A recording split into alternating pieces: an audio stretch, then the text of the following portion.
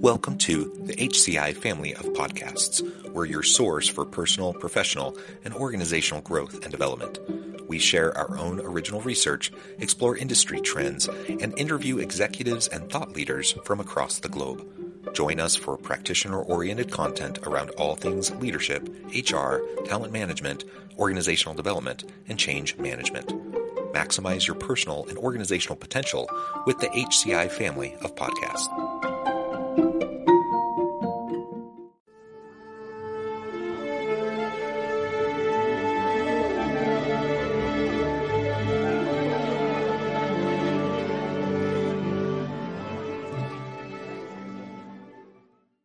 Jeff Klubeck, welcome to the conversation today. Thanks for having me. It is a pleasure to be with you. You're joining us from Southern California. I'm south of Salt Lake City in Utah. And today we're going to have a fun conversation around how to gain respect, appreciation, and support from your team. And in fact, just this morning, I published an article about the difference between influence and manipulation. I think it's a good connection point to what we're going to be discussing today. Influence is really important. And I think that's all about really what we're going to be talking about. But sometimes there can be a fine line between influence and manipulation. So let's do it in a positive way through respect, appreciation, generating buy-in and support from your team. And that's what we're going to unpack and explore together today. As we get started, I wanted to share Jeff's bio with everybody. Jeffrey Klubeck is an upbeat and charismatic coach and consultant. He focuses on how to make businesses and entrepreneurs thrive while not losing a sense of what makes a company outstanding. It's leadership. Jeff is a successful author that has worked with small and big businesses, and he's a professor at San Diego State University. Jeff, anything else you would like to share with me or my audience by way of your background or personal context before we dive on in? No, I don't take myself too seriously. Everything you said is fine. I would only like to include that I'm happily married to Marianne, and we've got 3 amazing kids, source of pride and joy for us. When people ask me, Jeff, what do you do for a living?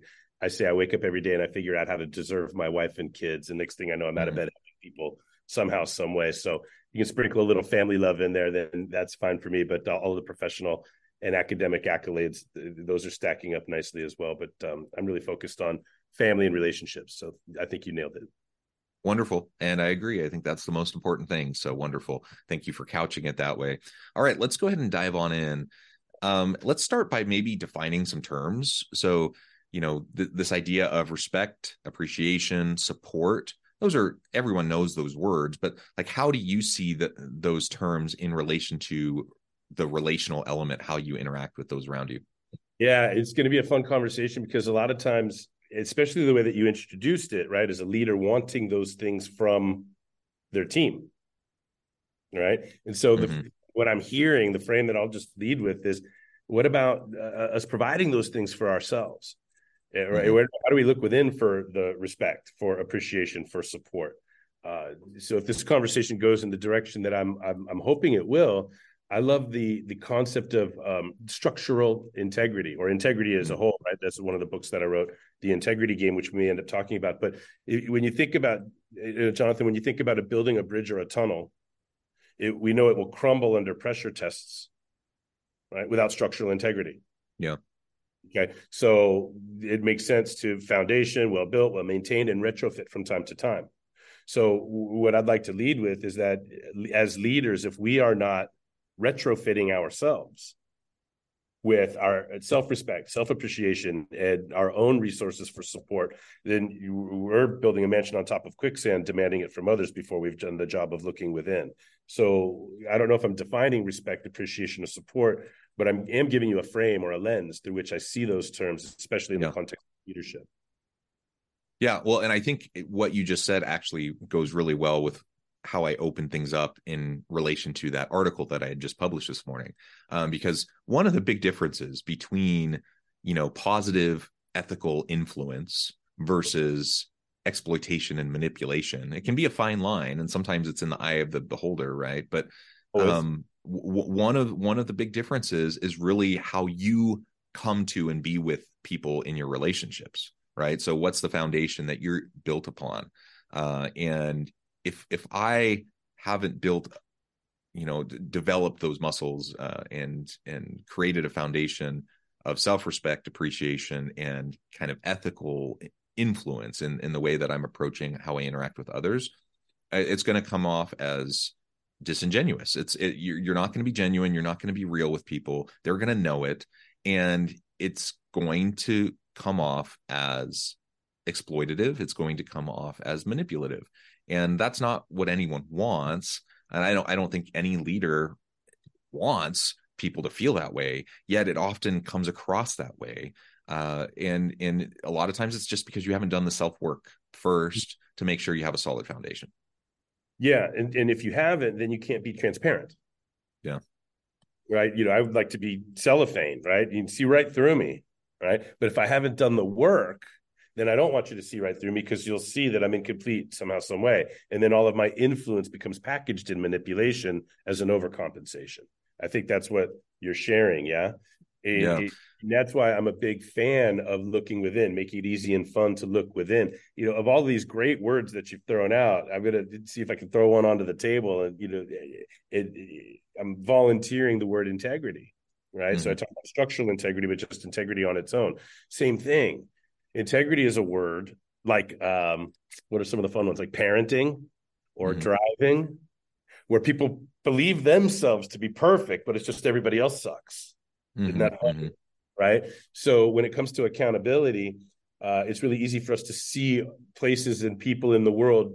Well, there's no accountability. Where's the accountability? Where's this person's accountability or integrity? Where's the integrity? There's no integrity in the world. Where's that person? Oh, you're out of integrity. You're out of integrity. You didn't do it. And that isn't that so much easier than looking within and retrofitting ourselves, right? So the integrity game, I hope that we get a chance to talk about it a little bit, is a 10-point model that I developed. I published the book, the integrity game, last year. It's 10 points. They end up being question sets, right? And the simplicity of it is, here's 10 sets of questions, answer them. But it's as easy to understand as it is hard to play, because we're talking about questions of purpose. Like, what's the meaning of life? What's the meaning of your life? What are your gifts and competitive advantages? All right. What about potential, which breaks down to vision, mission, objectives?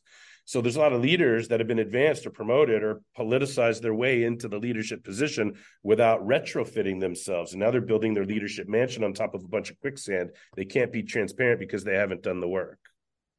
They haven't answered these questions for themselves. They don't have at core their own self-respect intact, their own self-appreciation intact, and they haven't retrofit themselves with their own support systems, but they're expecting and demanding that in anywhere from influential to manipulative ways from their team, right? Yeah. So then when you talk about engagement to me, I mean, I'm throwing a lot on the table here, and you can pick up on whatever you want to, but for me, there's two things I concentrate on when I want to secure engagement, whether that's somebody hiring me as a coach, which is enrollment, where they enroll and pay money out of their budget or out of their pocket to talk to me once a week or once every other week or what have you. That's enrolling in a coaching program, or engaging in my students. For example, here at San Diego State, this as a professor yourself. How's the attention span been the last 6 or 7 years? How is student engagement post-COVID? Right now I'm sitting in a room with 5 students right now on the last day of the semester, and I know that 3 or 4 years ago they were waking up and opening up their laptops, attending class before they would eat or brush their teeth.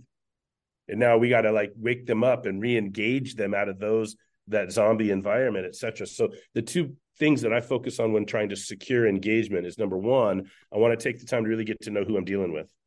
And number two, I need to know what they want.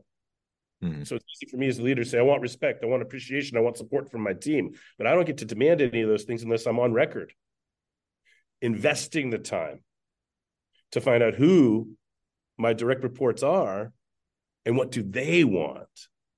Right? I tell my students in class, I'm not going to stand up here and convince you that speech 103 should be the most important thing in your life. Is just one out of several things, especially if you're not going to be a comm major. You guys, this is just something on your list. So I'm not going to fool myself into thinking that you want this any more than you do. So being real with them helps them, I think, feel less intimidated or more understood. So when it comes to engagement, do I know you and do I know what you want? And unless I can compare those things and be on record as pursuing those things and investing time, energy, resources in learning who you are and what you want, then I'm not in a position to demand respect, appreciation, or support from anybody that I haven't taken the time to that type of investment with. Yeah, that's super interesting. Let's double click on that for a minute. So the demanding of commitment, loyalty, the demanding of trust and support by virtue of nothing other than you happen to be in the position of authority over other people. While I 100% agree with you that that's not going to work, it's not going to be effective, we both know, we see it all the time. We see leaders who try that and they think they have the right to demand that. And then they're shocked when they don't just automatically receive it, or when people push back on them, either in overt ways or in like subtle passive aggressive ways. And the reality is, all of this is relational. Leadership is relational. And so if you want to be an effective leader and wield influence in a positive way, it only happens when you build it upon relationships and trust. And you can't build things off of relationships and trust unless you're genuine with people, and unless you first you first don't just take it for granted. Like, you have to earn the trust from those around you by the way you interact with them. And so many leaders, they just wrongly think, because of their position, because they have, the position power, that they deserve it. And it's I mean, deserves not even the right word probably, but it's about really earning something, because people see you as someone who is invested in them, someone who's going to help them. And that's what leadership is. Leadership is investing in your people, to empower your people, to maximize the potential of your people. That only happens as you invest in them. And if we're not doing that, then it is that house built upon the sand. And I've seen leaders who have been really adept at like formal position, right? They've been really adept at politically moving up and using people around them to kind of bolster themselves up. It's frustrating. It's really hard when you see that happen, and you know that they're not people that have integrity, and you know that they're just kind of climbing on the backs of and exploiting other people to get to where they're at, but they're really adept at it and they move their way up. My position is that eventually it catches up to them. Sometimes it takes a while, but eventually it will catch up to them, and they've built this house of cards that will crumble once key individuals who may have been protecting them from the consequences of their manipulation, it comes, those go away, and then it comes back to roost. I've seen it many, many times where leaders think they're immune to the consequences, and eventually it will catch up to them. So it's much better to just take the time, build the genuine relationships, build the foundation, and your reputation will precede you. You will be seen as a person of integrity, and people will want to work with you because they know you're someone who's real. Not that you're perfect, but that you're someone who's trying, and someone who's going to support them, and they'll be more willing to support you. Well, there's a lot there to feed back to. First of all, I appreciate the double click. I must have said something that hit a nerve, but we categorically, right? Leadership by, let's just break it down categorically: transactional versus transformational.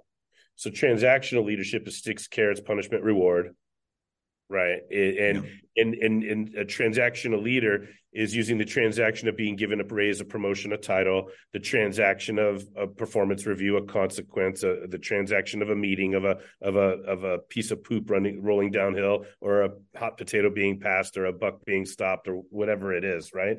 So that's all transactional stuff, right? Leadership based on coercion or misinformation or politics or intimidation or consequent, all of that, versus what is much harder and far more rare is the transformational leadership, which is in one, I'll say, leading with love. Now, by the word love, I mean the willingness to be vulnerable, according to the definition that's offered to us by M. Scott Peck in The Road Less Traveled, right? Mm-hmm. Great classic book, 1977, I think it came out. He did other variations of, Further Along the Road Less Traveled and The Road Less Traveled and Beyond, and some other stuff. M. Scott Peck, I don't know if you're familiar, but he described love as the willingness to be vulnerable for either our own or our beloved's growth. And he says spiritual growth, but I'm going to go ahead and expand to personal, professional, or spiritual growth. Yeah. But it's the willingness to be vulnerable. And that's what I think is missing in leadership. You talk about vulnerable, transparent. You don't have to be perfect, like you said, but that's what vulnerability is leading it, transparent about the imperfections, etc. So if anything's out of integrity, it invites everything else to be out of integrity. So sometimes it's not the leader's fault. right? Let's throw a different variable into the equation. What about the individual producer that was great at producing individually, and now there's a supervisory position open, and the HR person with the hiring manager and their keystone copying, and they're dusting off some old position description that hasn't been updated or made relevant to the current circumstance. They haven't put the thought into, why is this position open? What happened to the last person that held this position? Cost per hire, recruiting method, etc. Well, who produces the most widgets? Joe. All right, well, give Joe the job. So now Joe is a great widget producer, now has no leadership training, no management training, no soft skill development, no be a likable boss, no supervise the supervisor, no train the trainer, no manage the manager, right? It's just, so somebody did a shortcut, transactional shortcut to getting the position filled, which transactionally gets some breath off of your neck. But if you don't take the time and invest in a strategic staffing process, right, with good interview questions, competency and behavioral-based interview questions, right, a real understanding of why this requisition is open, do the duties, are they commensurate with the real position? Do we have them operationalized? Are the qualifications that we're looking for really consistent with those duties? Are we interviewing appropriately to screen for the qualifications to do the duties, et cetera, on behavioral and competency, right? Does this person want the position? Have we asked them if they're going to command their, hey, I got done producing the most widgets for 3 years in a row, and now they want to make me supervisor. Well, that sucks, Joe, because are you still going to go bowling with us? Right? All the people that he was on the team with, now they all report to him 1 week later. But he was bowling with them, sharing his life secrets with them a week ago. And now he's got to all of a sudden be a source of accountability and integrity and leadership and management and professional growth in their lives. And he hasn't been given the training that he needs or she needs to be a supervisor, to manage others. Totally different skill set than an individual contributor. Yeah. So we talk about these leaders that aren't willing to do this, that, and the other. I blame the institutions that aren't investing in their leaders, giving them the soft skill training that they need, giving them the one-on-one executive coaching and career coaching that they need, getting them, getting specialists on site. So it's not just want, but new and fresh voices that could really, puncture the veiled listening that takes place in so many corporate situations. I can go on, but I just to summarize, I love the difference between transactional and transformational leadership. I think transactional, it's all dark side. And like you said, they're going to find out somehow. The house of cards is going to fall apart at some point. Same thing, but I see it a different way. It's not like it'll catch up to them at some point, these leaders. I have a lot of empathy for these leaders that they're not bad people. Right? They just aren't given the resources that they need to be better people, right? And so instead of saying, hey, you bad leader, that you're using coercion and intimidation and manipulation and dishonesty to get your direct reports to do what you want them to, I don't say it will catch up to them sometime. What I would like to say instead is they will never catch up to that ship once it sails. So once they demand respect from somebody when they haven't looked within, once they transactionally lead when they haven't been invested in transformationally, once this ship sets sail, a leader that hasn't been given leadership skills, that hasn't been given the soft skills of leadership, they haven't been taught how to conduct a performance review, how to resolve conflict, how to manage change, how to coach and mentor instead of just manage to the number. They haven't been taught these things and they're expected to lead. And then there's a lot of us out here on this side of the desk that are blaming these bad leaders. Well, I have got more, compassion for them, right? Because I know what's missing, and they want to do a great job, all of them, right? But yeah, it's really interesting. I look at it like a shell game, like once you've told this lie, now you got to tell another lie to cover up that lie, and another lie to cover up this lie. And so, in other words, it'll catch up to you somewhere, you bad leader. It's like, hey, you've been put in a leadership situation without all of the resources that you need to be transparent and honest. So once you tell your first out of integrity, now you're playing a shell game of out of integrities, and you'll never catch up to integrity once you're out. Yeah, so and to your point, the different. We're saying the same thing. I'm just coming from a different perspective, right? Absolutely. And to your point, leaders who don't have much background in leadership or training, or haven't developed those skills, they don't know any different. So the only way they know how to lead is by looking around and seeing what they've seen other people do. Hey, do that. And That's leadership. Hey, Exactly. And Spanish. so when people revert to manipulative tactics or coercive tactics or dishonesty or gaslighting or any of these things, a lot of times it's simply because they don't know any different. They don't know how to do it in any other way. Now, Right. I will, say there are I have known people that are just not good people. They're narcissists. It's all about themselves. But those are rare. Those are rare. Most leaders wake up in the morning wanting to do the best they can, wanting to do right by their people, wanting to help their people succeed and the organization succeed. Most people don't wake up with nefarious intentions, thinking, "Ha ha ha! How am I going to take advantage of everyone today?" Right? And so Not most even the people, narcissists. Not even the narcissists. Like I don't mean to interrupt, but I want to throw a loop in here, and even if we just put a pin in it and come back to it sure, later, finish your sure. thought. But I can make an argument that a narcissist has more integrity than anyone. But I'll come back. We'll put a pin in that and come back to it if we have to. But not to finish your train of thought there. Sure. Yeah. So absolutely, organizations need to and absolutely need to be doing better on how they're supporting people. Just a couple weeks ago, I was having a conversation. There's this executive person I was working with. They're struggling. I mean, they're really, like you said, they were a great individual contributor. This is their first kind of senior executive role, and they're not performing well, and they're really struggling. They just don't know how to interact with and lead people and build coalition and collaboration. And they just don't know how to do any of that. And they're still trying to be an individual contributor. And it just doesn't work when you're at that level. And now you have all these people reporting to you. And I had an opportunity to talk to their boss, the person up the line from them that they report to, and to share some of, like you said, the empathy I have for this leader who is trying and just doesn't know. Like they just don't know what they don't know, and they don't know how to do it differently. And I was trying to convince this person that they report to, like, they need more institutional support. They need, this individual, he happened to be a man, and he was, fairly oblivious and didn't understand, the support that this person needed. And so I was coaching that person as much as I was coaching the leader who is struggling, to say, hey, you need to be helping them. You need to be supporting them. They need resources. They need help and support. And until that can happen, you're going to see the same thing occur again and again. Because that person may not end up succeeding. So they end up leaving the position. Either they choose to leave or they get replaced. Guess what? The next person who's in that role, more often than not, is also not going to have a lot of, leadership development that has happened. And so they're going to struggle in similar ways unless they get the support that they need. In short, anything out of integrity invites everything else to be out of integrity. Mm-hmm. Does that make sense? Yeah.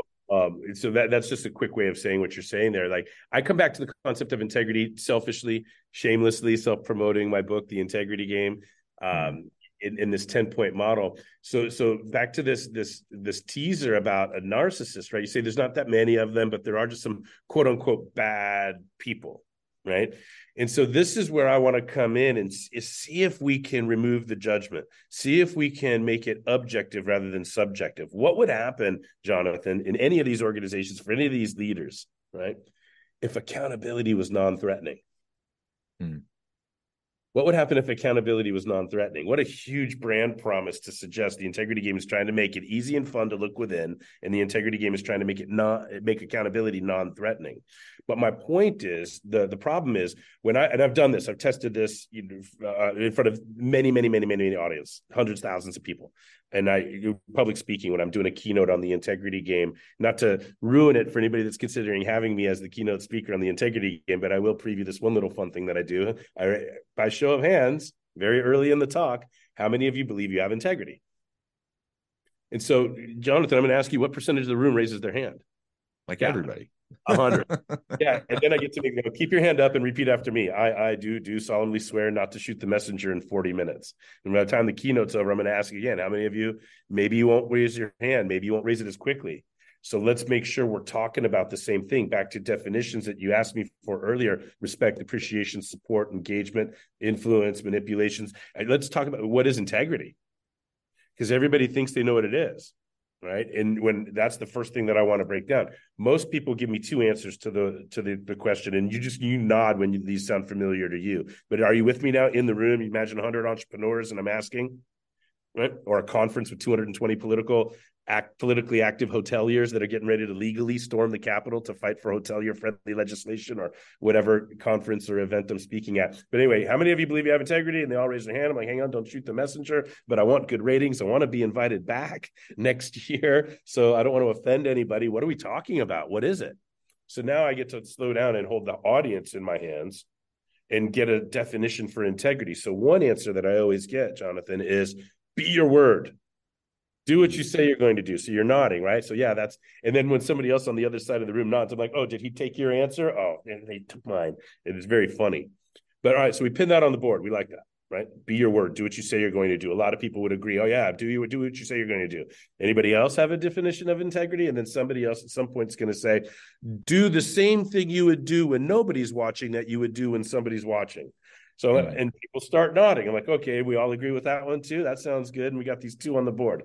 Be your word and do the same thing regardless of who's watching. Any others? And then every now and then, maybe, right? It's as rare as a narcissist. I might get a narcissistic answer, somebody that's not happy with those two and needs to have the best answer. And then I kindly let them know that they're really just restating one of these two things. And they go, oh yeah, I guess so.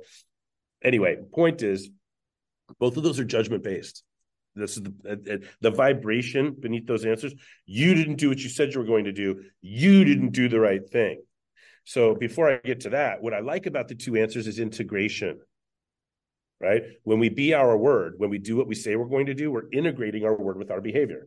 There's a coming together of two things. In this case, it's word with behavior.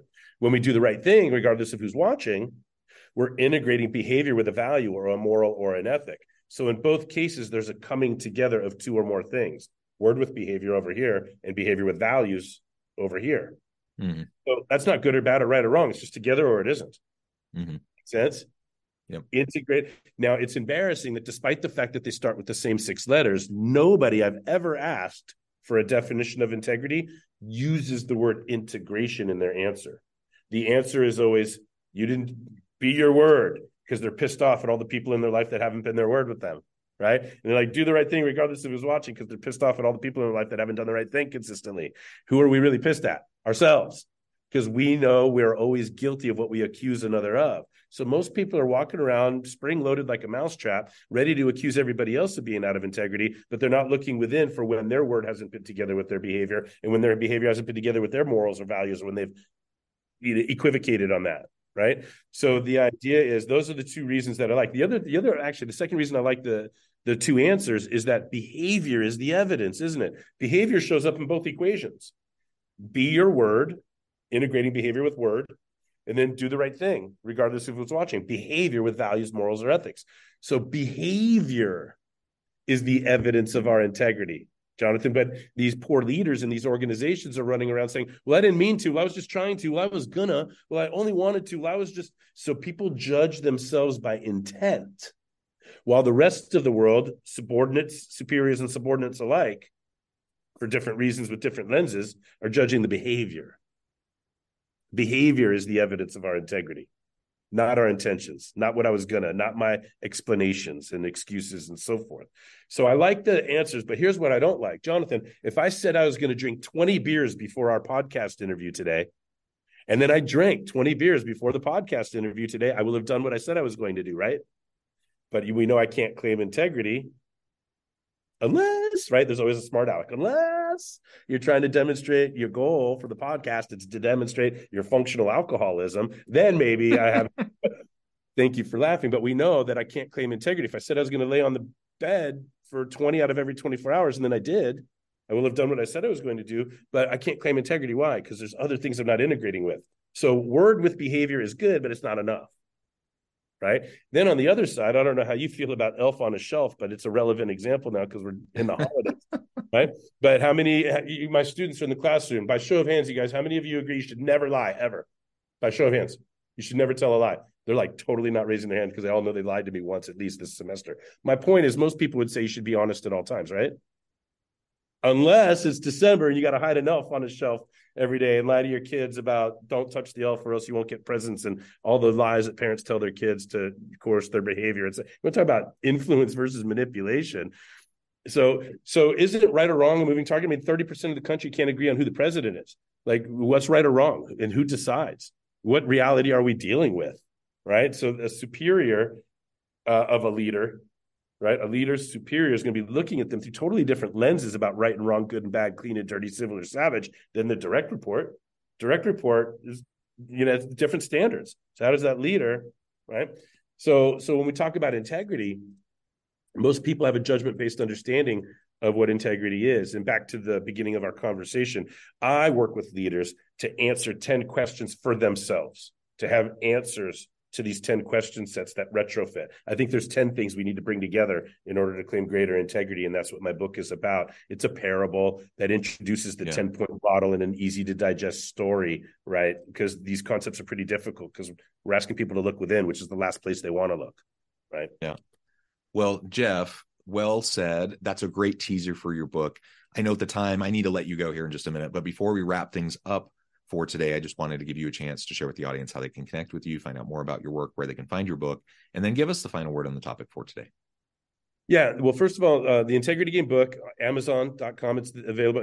I'm proud. It went to #1 when we released it in one of its categories. So it's there. It's very affordable. But if anybody wants to send me an email, I'll be happy to give a free PDF copy to anybody in your audience. I've got the PDF. And so just send an email to info@getaclue.net, info@getaclue.net. And I'll be happy to give a free PDF copy to any of your listeners if they just reference your show in the subject line.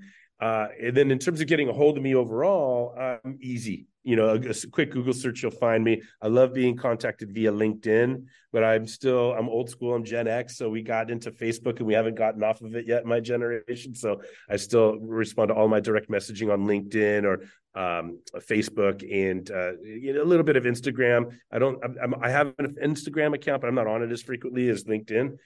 So I'm very easy to find. I answer all of my own messaging. I'm very, very easy to find. So it'd be great to hear from any of your audience. Wonderful. Jeff, thank you so much. It's just been a pleasure. I encourage the audience to reach out, get connected, find out more about what Jeff can do for you. Check out the book. And as always, I hope everyone can stay healthy and safe. You can find meaning and purpose at work each and every day. And I hope you all have a great week.